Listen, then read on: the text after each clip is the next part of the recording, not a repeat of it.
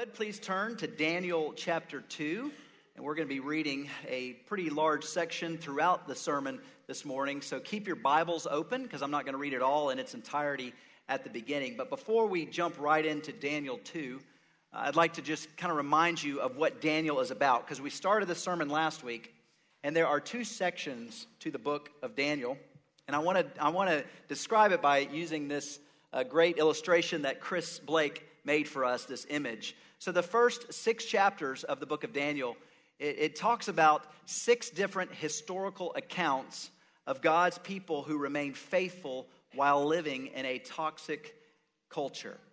When you think of the book of Daniel, you're probably like me in that you immediately think about Daniel and the lion's den and how God miraculously saved Daniel and his friends from the mouths of lions in the lion pit. So that's obviously the first thing you might think about when you see the lion. But the other thing I want you to think about as we journey through the first section of the book is in Proverbs it tells us, chapter 28, that the righteous are like lions, that they are to be bold and courageous. And just as we learn from people who lived before us, who lived in these times, in the times of Daniel, we saw how they remained faithful while living in difficult and trying times. We too are to remain faithful as we live in difficult and trying times. As we find ourselves in this toxic culture that we are in, we need to be bold like lions. We need to be courageous like lions. So the first section of the book reminds us of God's faithfulness as his people remain faithful to him in 6 different accounts, chapters 1 through 6. The second section is chapters 7 through 12, which points to 4 apocalyptic visions that Daniel gives about the future. And that's why you have all of these lines threaded in and out. It points to that of prophecy. It points to that one of how the prophecy of the Lion of Judah, Jesus Christ, and there's 2 references in the book of Daniel that point to prophecies of Christ, but also the strands that are flowing in and out give us a picture, and it helps us to think about how we can look back and see God's sovereignty over the lives of his people and our lives, and we can also look forward with anticipation, knowing that God is in control.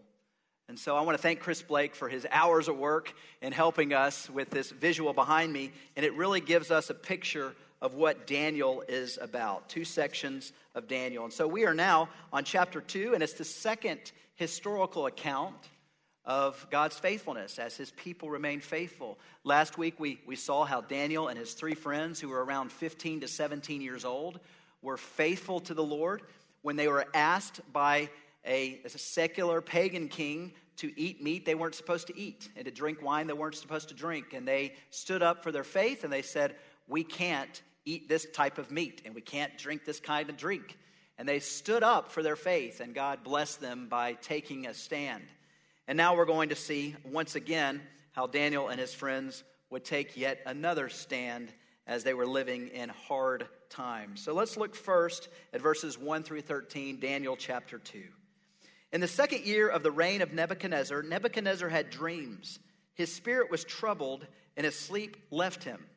Then the king commanded that the magicians, the enchanters, the sorcerers, and the Chaldeans be summoned to tell the king his dreams. So they came in and stood before the king. And the king said to them, I had a dream, and my spirit is troubled to know the dream. Then the Chaldeans said to the king in Aramaic, O king, live forever. Tell your servants the dream, and we will show the interpretation. The king answered and said to the Chaldeans, the word from me is firm. If you do not make known to me the dream and its interpretation, you shall be torn limb from limb, and your houses shall be laid in ruins. But if you show the dream and its interpretation, you shall receive from me gifts and rewards and great honor. Therefore, show me the dream and its interpretation.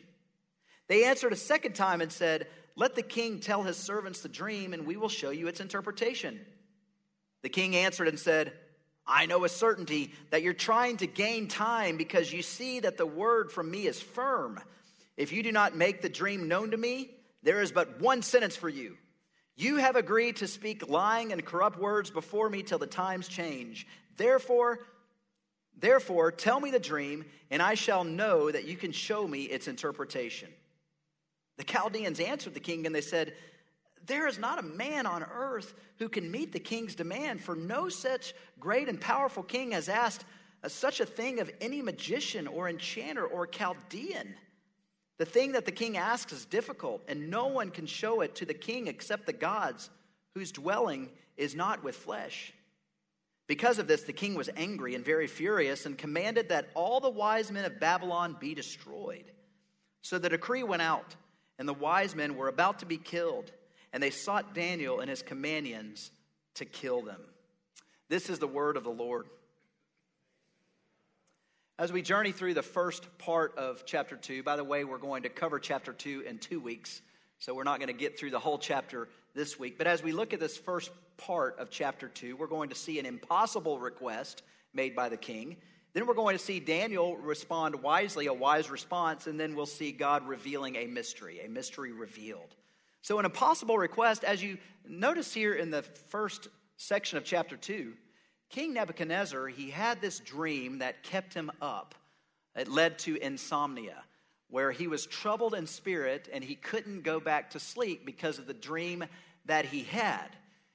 And when the morning came, what did he do? But he immediately consulted or brought in his sorcerers, his magicians, the Chaldeans, who were a group of Babylonians who also did sorcery and magic, and he brought them in. And a typical Babylonian protocol would be whenever a king would have a dream, they would bring in their staff, their advisors, their sorcerers, and their magicians. They would tell them the dream, and then the sorcerers would then go back to their circles. They would talk amongst themselves. They would deliberate.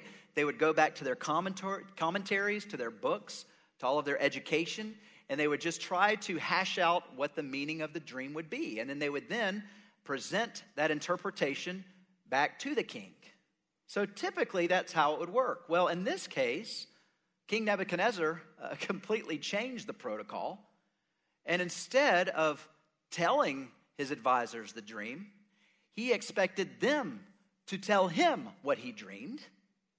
And not just that, but he then also wanted them to tell him what the dream meant. This was an impossible request. But you notice the dialogue of back and forth. He first tells them, and then they respond by saying, "Well, please tell us the dream." And then verse 5, he said, "The word from me is firm. If you do not make known to me the dream and its interpretation, you shall be torn limb from limb, and your houses shall be laid in ruins. But if you show the dream and its interpretation, you shall receive from me gifts and rewards and great honor.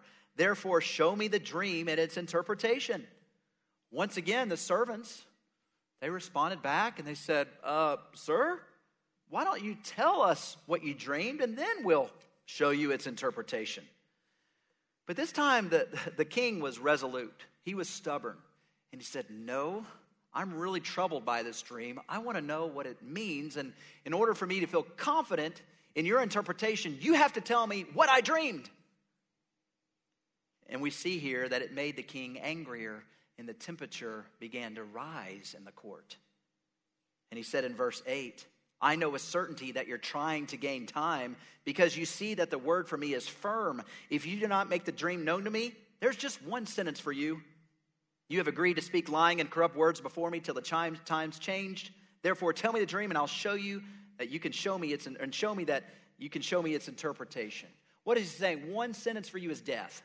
If you don't tell me what I dreamed and interpret it, I'll have you all killed. This was impossible. No man, no woman would ever be able to do this. And that was their response. They responded yet again and they said, "Sir, with all due respect, no king has ever asked this of anybody before. And no person, human being, could ever do this. Only the gods can do it, but yet the gods aren't here in flesh. And so it's not like we can consult them because they don't necessarily know. And if they do, they're not going to tell us." And at this point, Nebuchadnezzar blew his top and he commanded that all the wise men, including Daniel and his friends, be killed. An unreasonable demand. An impossible request. Nobody could fulfill this request. Now, before we continue on to read the story, I want to focus on Nebuchadnezzar for a minute. Carol Colbush, one of our staff members here, a longtime member, during COVID, she said something that I'll never forget. She said, "Seth, you know what's in a cup when it gets jostled. You know what's in a cup when it gets jostled." And by the way, if you ever tell me something, be careful because I might quote you. No, I'm kidding. No, please come talk to me and you can tell me. I don't want this quoted. Carol didn't know I was going to say this. But it was words of wisdom from Carol. What did she mean by that? You know about a person's character whenever bad things happen as to how they react to those bad things. Whenever someone hears bad news or finds himself in a pickle or a difficult situation, you know their true character by how they react.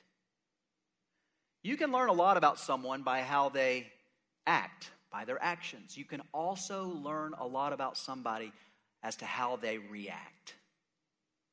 How did Nebuchadnezzar react when he had this dream? Two things. He was insecure. He reacted with insecurity, and he reacted with hostility. Two things. Why did Nebuchadnezzar do that? Because he lived his life apart from God. And the first thing we see whenever he got this dream, he reacted as an insecure man. How can I say that? Well, think about how he responded after this dream. Nebuchadnezzar, from a world's perspective, he had it all together. He had fame, he had power, he had fortune. He also was building a kingdom that would memorialize him for generations to come. Looking at his life from the outside, you would see a man who would appear to have it all together, who would have everything that anybody would ever want. But yet, deep down, Nebuchadnezzar was insecure. He was insecure because next week you're going to find that the dream that he had was essentially that his kingdom would be taken away from him. His kingdom would no longer remain one day. It would not last. And Nebuchadnezzar, he put all of his life into building a name for himself. It was all about power and fame and influence. It was about being successful. That's where he found his identity. But yet, the moment he has this dream, it troubles him. Why? Because he put all of his energy and his effort into the here and now, into this life. And I'm sure he kind of had an understanding of what this dream could be. And he was concerned that everything I've ever worked for can be taken from me in a moment. When a curveball happens to you, how do you respond?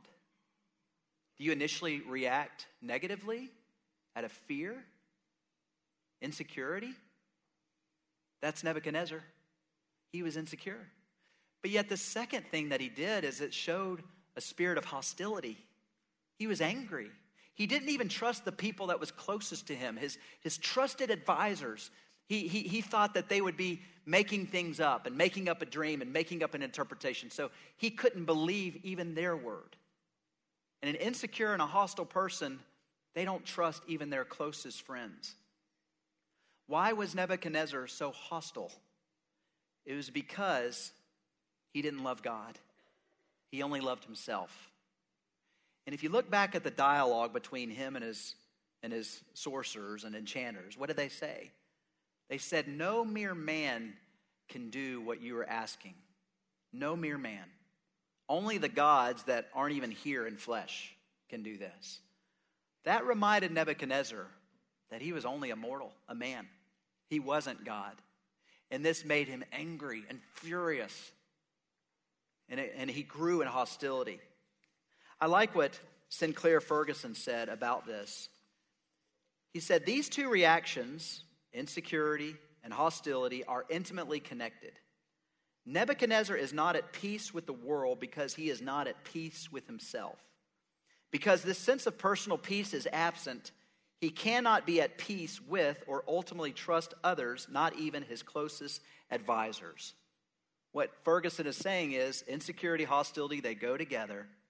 And why are people insecure and why do they live lives of hostility? It's because they lack peace. They don't have peace from within. And when Carol Colbush told me, you will know a cup when it gets jostled, what she meant by that was, during COVID, you remember how many of us, including yours truly, reacted. We reacted of fear. We acted of panic and worry. You remember the toilet paper thing? We all remember that. We kind of want to forget that. We want to forget those 2 years of COVID, right? You remember whenever somebody would cough or sneeze, everybody would look like they had the plague or they were a leper, and you would run away if it was just a sneeze or a cough. And you remember those times where you do everything you could to hold in from coughing and sneezing because you were worried about how people would respond? That's what Carol was referring to. You know a cup when it gets jostled. We all got jostled around. We were living in troubling times. Our world turned upside down, and many of us reacted negatively. We reacted in panic mode and fear and worry and anxiety. Again, Nebuchadnezzar acted that way because he was a man without God. He had no peace. And as Christians, my question is, how do you react when bad news comes your way? How do you react when your life is turned upside down? Is your initial reaction one of fear and panic and, oh my goodness, I'm going to get the virus, or oh my goodness, I just lost my job, I'm going to lose everything, or oh my goodness? Is that how you respond? Many of us do that. And we can learn a lot about Nebuchadnezzar on what not to do. But let's see how Daniel and his friends responded. Look now with me at verse 14 through 18. We see a wise response. Then Daniel replied with prudence and discretion to Arioch, the captain of the king's guard, who had gone out to kill the wise men of Babylon. He declared to Arioch, the king's captain, "Why is the decree of the king so urgent?" Then Arioch made the matter known to Daniel. And Daniel went in and requested the king to appoint him a time that he might show the interpretation to the king. Then Daniel went to his house and made the matter known to Hananiah, Mishael, and Azariah, his companions, and told them to seek mercy from the God of heaven concerning this mystery, so that Daniel and his companions might not be destroyed with the rest of the wise men of Babylon. You know, right here we see a wise response. And what I love about Daniel here is scholars say it was the second year of Nebuchadnezzar's reign. So Daniel may have been at this point 18 or 19 years old. We've got some 18 or 19-year-old here, teenagers here, and young adults here. What we see here from Daniel is we see wisdom far beyond his years. 18 and 19-year-old Nebuchadnezzar may have been 40, 50 years old. You compare Daniel and his response to the bad news to Nebuchadnezzar's response to the bad news, and they're polar opposite. An 18 or 19-year-old young man, he hears that he's about to die. And how does he react? Is he afraid? Does he panic? Does he freak out? No. What does he do first? He asks a question. Did you notice that? Why is this so urgent? Daniel asks. And I imagine as he asked the question, he probably had a really calm demeanor about him. He wasn't like, oh my goodness, we're going to die. It was more of, wait. Can you say that again? Why is this so urgent? You know what I loved about this is Daniel was seeking to understand what was going on. So he asked a question. And I would encourage all of us as we're living in this toxic culture to not overreact when we first hear bad news, when we're watching Fox News and we hear bad things. Don't freak out, oh my goodness, the world's about to be destroyed. But instead ask questions. Okay, how did that happen? Why did that happen? What's going on? Ask questions instead of quickly reacting negatively. Daniel asked questions. He was seeking to understand. And then notice what he did next. He said, well, can you set up a time for me to meet with the king and show the king his dream and his interpretation of the dream? He had a lot of faith. He had faith that the one true God would reveal to him the king's dream and the interpretation of it. Not only was he buying time, but he was taking a risk, taking a chance, because he had faith that God could do it and that God would do it. Again, how do you react when negative news comes?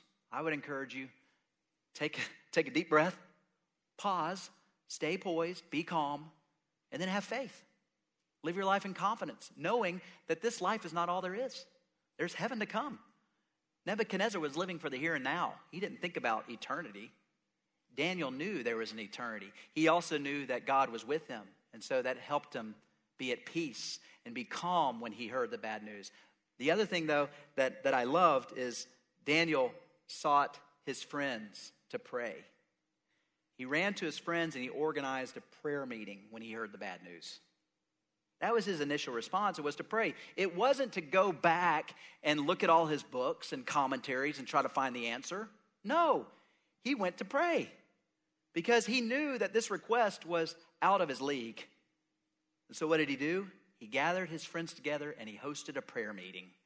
And he said, plead to the Lord that he would show mercy on us.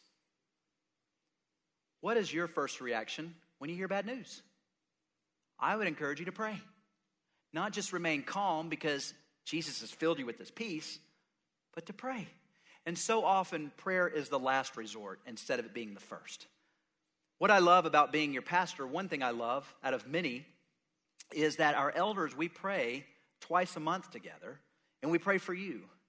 Whenever we hear bad news or good news from you, we're praying. Last year, I think we visited 66 houses. We're hoping to do more this year. We want to do more. So we want to know from you how we can pray for you. You know, when you go through life struggles, we want to know what you're struggling with. When you're experiencing the joys of life, we want to know what you're joyful about. We want to know what you're celebrating so we can celebrate with you. Please tell us. We'll keep things in confidence, but please tell us so we can pray. We also have a prayer team. They pray together, and so whenever we get requests, we send out this email confidentially to our prayer team, and they're covering you with prayers. Again, it's a privilege to pray and to pray for you. And so please let us know how we can pray for you. That should be our first resort, not our last resort. And to Daniel, a young 18 or 19-year-old, shows great spiritual maturity because his initial response was, let's pray. I'm not going to go try to find the answer myself. I need God to reveal the answer to me because this is well beyond me. What a wise response that Daniel gave that we can learn from. But what happens next? We see a mystery is revealed. 19 verse 30. Or verses 19 through 30. Then the mystery was revealed to Daniel in a vision of the night. Then Daniel blessed the God of heaven. Daniel answered and said, blessed be the name of God forever and ever, to whom belong wisdom and might. He changes times and seasons. He removes kings and sets up kings. He gives wisdom to the wise and knowledge to those who have understanding. He reveals deep and hidden things. He knows what is in the darkness, and the light dwells with him. To you, O God of my fathers, I give thanks and praise, for you have given me wisdom and might. You have now made known to me what we asked of you. For you have made known to us the king's matter. Therefore Daniel went into Arioch, whom the king had appointed to destroy the wise men of Babylon. He went and said thus to him, do not destroy the wise men of Babylon. Bring me in before the king, and I will show the king the interpretation. Then Arioch brought in Daniel before the king in haste, and said thus to him, I have found among the exiles from Judah a man who will make known to the king the interpretation. The king declared to Daniel, whose name was Belteshazzar, are you able to make known to me the dream that I have seen and its interpretation? And Daniel answered the king and said, no wise men, enchanters, magicians, or astrologers can show to the king the mystery that the king has asked.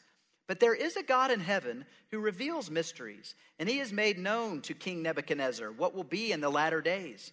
Your dream and the visions of your head as you lay in bed are these. To you, O king, as you lay in bed, came thoughts of what would be after this. And he who reveals mysteries made known to you what it is to be. But as for me, this mystery has been revealed to me, not because of any wisdom that I have more than all the living, but in order that the interpretation may be known to the king, and that you may know the thoughts of your mind. Now again, next week we're going to talk about what the dream is or was and the interpretation of it. So hold on to your seats. Stay tuned till next week. But what was Daniel's reaction or response after God revealed to him the vision. We see here that God revealed to him the mystery, but notice again what Daniel did, how he reacted. You know what's in a cup when it gets jostled. He reacted positively when he heard the good news, and what did he do? He praised the Lord. Let me say that again. When he heard good news, he praised the Lord. The first thing he did was he took the time to pray and to praise the Lord. He didn't run and tell his friends. He didn't run to the king or the captain of the guard and say, I've got the news. He praised the Lord. And I just want to be vulnerable with you and be authentic right now, because most of the time, 95% of the time, maybe 99%, when I get good news, you know what I do? I go and tell my wife. I'll go and tell our staff. I'll go and tell my closest friends. It's the first thing I do. That's not necessarily bad to tell those closest to you good news, right? But you know what I don't do first? Normally, I don't praise the Lord. I'm just being honest. I don't. It's a good habit if you're married to, whenever good things happen, to wait to tell your spouse the good news before you tell everybody else. So that's a good practice to have. But a better practice is the first thing you should do whenever good things happen is just take a moment, and it could be a few seconds. Praise the Lord. Because every good and perfect gift is from above. Every good and perfect gift is from above. He is the one that we need to praise and give all glory to. And that's what Daniel did. Did you notice that? Even as he was explaining it and about to explain the interpretation of the dream, he said, this didn't come from me. This came from the great revealer, the only one who could fulfill this demand. The one who reveals mysteries. To God be the glory. So again, when you get good news, the first response needs to be to just stop for a moment, praise the Lord. And I love the prayer that he gave. Again, if you go back to the prayer, you can see this incredible prayer that Daniel gave. Just look at it again in verses 20. Blessed be the name of God forever and ever, to whom belong wisdom and might. He changes times and seasons. He removes kings and sets up kings. He gives wisdom to the wise and knowledge to those who have understanding. He reveals deep and hidden things. He knows what is in the darkness, and the light dwells with him. To you, O God of my fathers, I give thanks and praise, for you have given me wisdom and might, and have made known to me what we asked of you, for you have made known to us the king's matter. This prayer that Daniel gave, it really focused on two attributes of God. It focused on how God is all-wise and how God is all-powerful. Daniel prayed, and he praised the Lord for revealing to him the mystery. It revealed the wisdom of God and how God can make simple the wise. And as you think of it, in this prayer, you really see the comparison of the Babylonian gods and our God, the one true God. And there's no comparison. Because only the one true God can do what was about to happen. He can reveal mysteries because he's all wise and all knowing. But the other thing that Daniel praised the Lord about is that God is all powerful. I love in the prayer how he said that God is the one who changes seasons. He tears down kingdoms and he builds them back up. Again, that kind of foreshadows what's to come next week and how we're going to see that Nebuchadnezzar's kingdom will one day be taken from him. And one day there will be an everlasting kingdom that will be established. Jesus Christ will be the ruler of that kingdom. But we see here that God is all powerful and that he is stronger than any king who's ever existed. And he's greater than any God who people have learned or known about. And I absolutely love the prophet Isaiah in Isaiah 46 as he makes this comparison between our God and false gods. Isaiah 46, to whom, this is God speaking through Isaiah, to whom will you liken me and make me equal and compare me that we may be alike? To those who lavish gold from the purse and weigh out silver in the scales, hire a goldsmith and makes it into a god, and they fall down and worship? They lift it to their shoulders, they carry it. They set it in its place and it stands there. It cannot move from its place. This is an idol. It can't move. It's lifeless. If one cries to the idol, to the god, it does not answer or save him from his trouble. Remember this and stand firm. Recall it to mind, you transgressors and sinners. Remember the former things of old, for I am God and there is no other. I am God, there is none like me. This is God speaking about how he is unique. There is no one like him. And the false gods of this world, they're lifeless. You can put an idol on a shelf and it does nothing. But what does our God do? Everything. He is sovereign. He is in control of everything. And our God cares about every little detail in your life and in mine. To me, that blows me away, that he knows every number of hairs on our head. For me, that's not many, but for some of you, it's a lot. That blows me away, that he can know every little detail about our lives. That shows not only his wisdom, but it shows his power. That's the God that we worship. That's the God that deserves our praise. But the last thing I want to say here that made me think about Jesus is, remember how the enchanters responded initially to the king? And they said, no man could tell you what you dreamed. And the gods, they could tell you, but they're lifeless. There's not gods here that are in flesh. Well, guess what, believer in Christ? We believe in a God who took on flesh. He was the Word, and he became flesh and made his dwelling among us. We had the Prince of Peace dwelling on this earth. God himself came and dwelled on this earth. I'll tell you, he is the Prince of Peace. And if you don't know who Jesus is, and if you've never put your faith and trust in Jesus before, I'm telling you, you're going to live your life like Nebuchadnezzar. You're going to live a life of insecurity and hostility. But if you put your faith in Jesus Christ, I'm telling you, not only will your life never be the same, but you will experience a peace that you've never experienced before, both in this life and in the life to come. Jesus, compared to Babylonian gods, there's no comparison. He came in flesh, God came in flesh. And what did he do? What did Jesus do? He died on the cross so that we could be forgiven of our sins and we could be made right once again with God the Father. If you're here today and you've never believed in Jesus, admit your sins today. Confess that you don't have it all together. Be reminded that he does have it all together, and that's why he came to this world.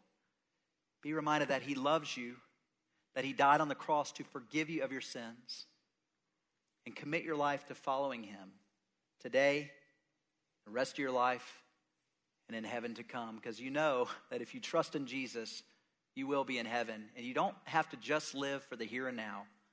You can live with your head hanging high, knowing there's an eternity waiting for you. And it's paradise. Let's pray.